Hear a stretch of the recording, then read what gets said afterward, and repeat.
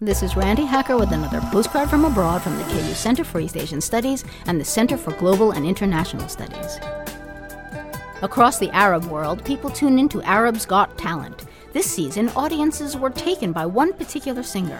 While other contestants performed Western music, she sang a cover of Kulthoum, a legendary Egyptian diva with a career that spanned 40 years. Kalsoom is known for her rhythmic complexity and emotional richness and is considered the greatest female Arabic singer ever.